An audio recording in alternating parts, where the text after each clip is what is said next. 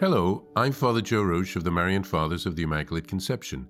Thank you for joining us as we continue our journey of reading The Mystical Temple of God by St. Stanislas of Jesus and Mary Papczynski from beginning to end. Today we take up from where we left off, beginning with chapter 14, pages 620 through 622. Chapter 14, The Doors of the Mystical Temple. What are they? Eyes. Ah, how carelessly they are guarded. How often one has to shout to these sentries with the devout bard, "O eyes, O rocks, is not this a better label with which they would be called? Alas, so many ships were lost, dashed against them." Why so? Because, as our teacher Jesus explains in Matthew, everyone who looks at a woman with lust has already committed adultery with her in his heart. That's chapter 5, verse 28. This agrees with that proverb of the wise man, "Your eyes shall behold strange women, and your heart shall utter perverse things." That's Proverbs chapter 23, verse 33. For whatever is in the eyes is at once in the heart. This is why it is said that Job made a pact with his eyes not to entertain any thoughts about a maiden. Those who make no such pact do have such thoughts. If the mother of the human race had not seen the fruit pleasing to the eyes, she would not have lost original justice. By a careless guarding of his eyes, even that most just king, David, brought forth two monsters within the sanctuary of his mind, adultery and murder. He stared at Bathsheba and killed Uriah. That she might be possessed, the other had to perish. Alypius, certainly the most religiously scrupulous companion of St. Augustine, lamented for a long time that he had gazed with attention at the Roman amphitheater shows. The prince of the Apostolic College did not hesitate to call irrational beasts, 2 Peter 2, verse 12, those men who have eyes full of adultery and of sin that does not cease. 2 Peter chapter 2, verse 14. For in truth, one sins unceasingly when these doors of the mystical temple are wide open everywhere and to everything. There is more than one Christian to whom God can say, when driven away from his heart, "Your eyes have made me fly away."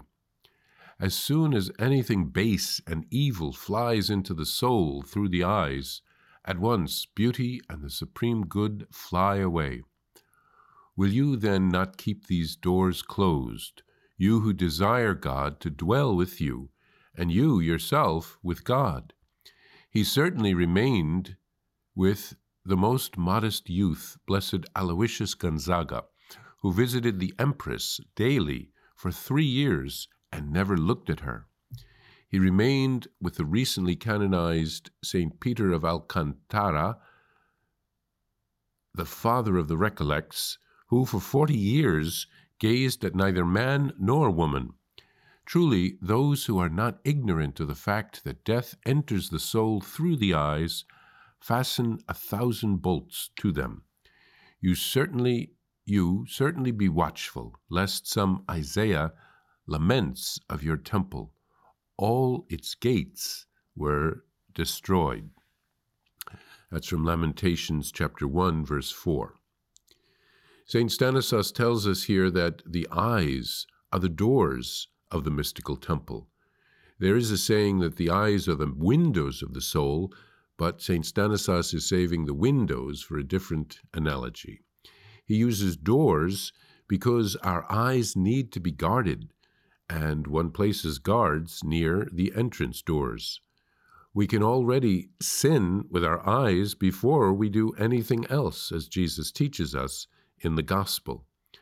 St. Stanislas tells us whatever is in the eyes is at once in the heart.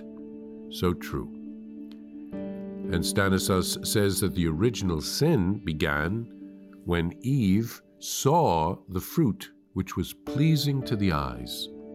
We are all tempted by the things that we see which look enticing. St. Stanislas points out the example of King David, who did not guard his eyes from looking at Bathsheba. This led him into all kinds of sins. It is very probable that Bathsheba was well aware that the king, from his palace at the top of the hill, had a good view of her roof. So we want to be careful that we don't sin with our eyes, and we don't want to lead others into sin.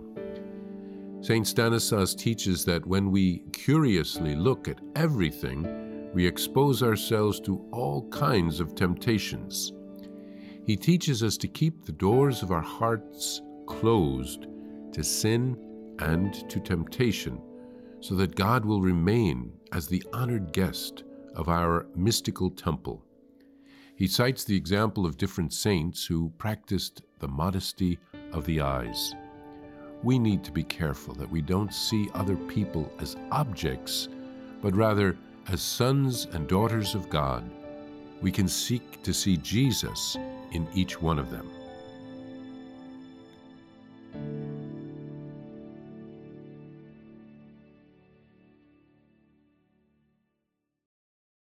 Please follow or subscribe to this podcast to receive the latest episodes and updates. If you have been blessed by this podcast, I invite you to leave a review. Reviews greatly improve our podcast ranking and will help spread this podcast to other people throughout the world. Thank you. I invite you to listen to more shows brought to you by the Marian Fathers of the Immaculate Conception. Join us daily for enriching spiritual content, which will help you on your journey with Jesus Christ. Simply visit DivineMercyPlus.org for a complete list of our shows. That's DivineMercyPlus.org. Are you a Marian helper? Join our Spiritual Benefit Society and start sharing in the graces of all the daily masses, prayers, and good works of Marian priests and brothers all over the world.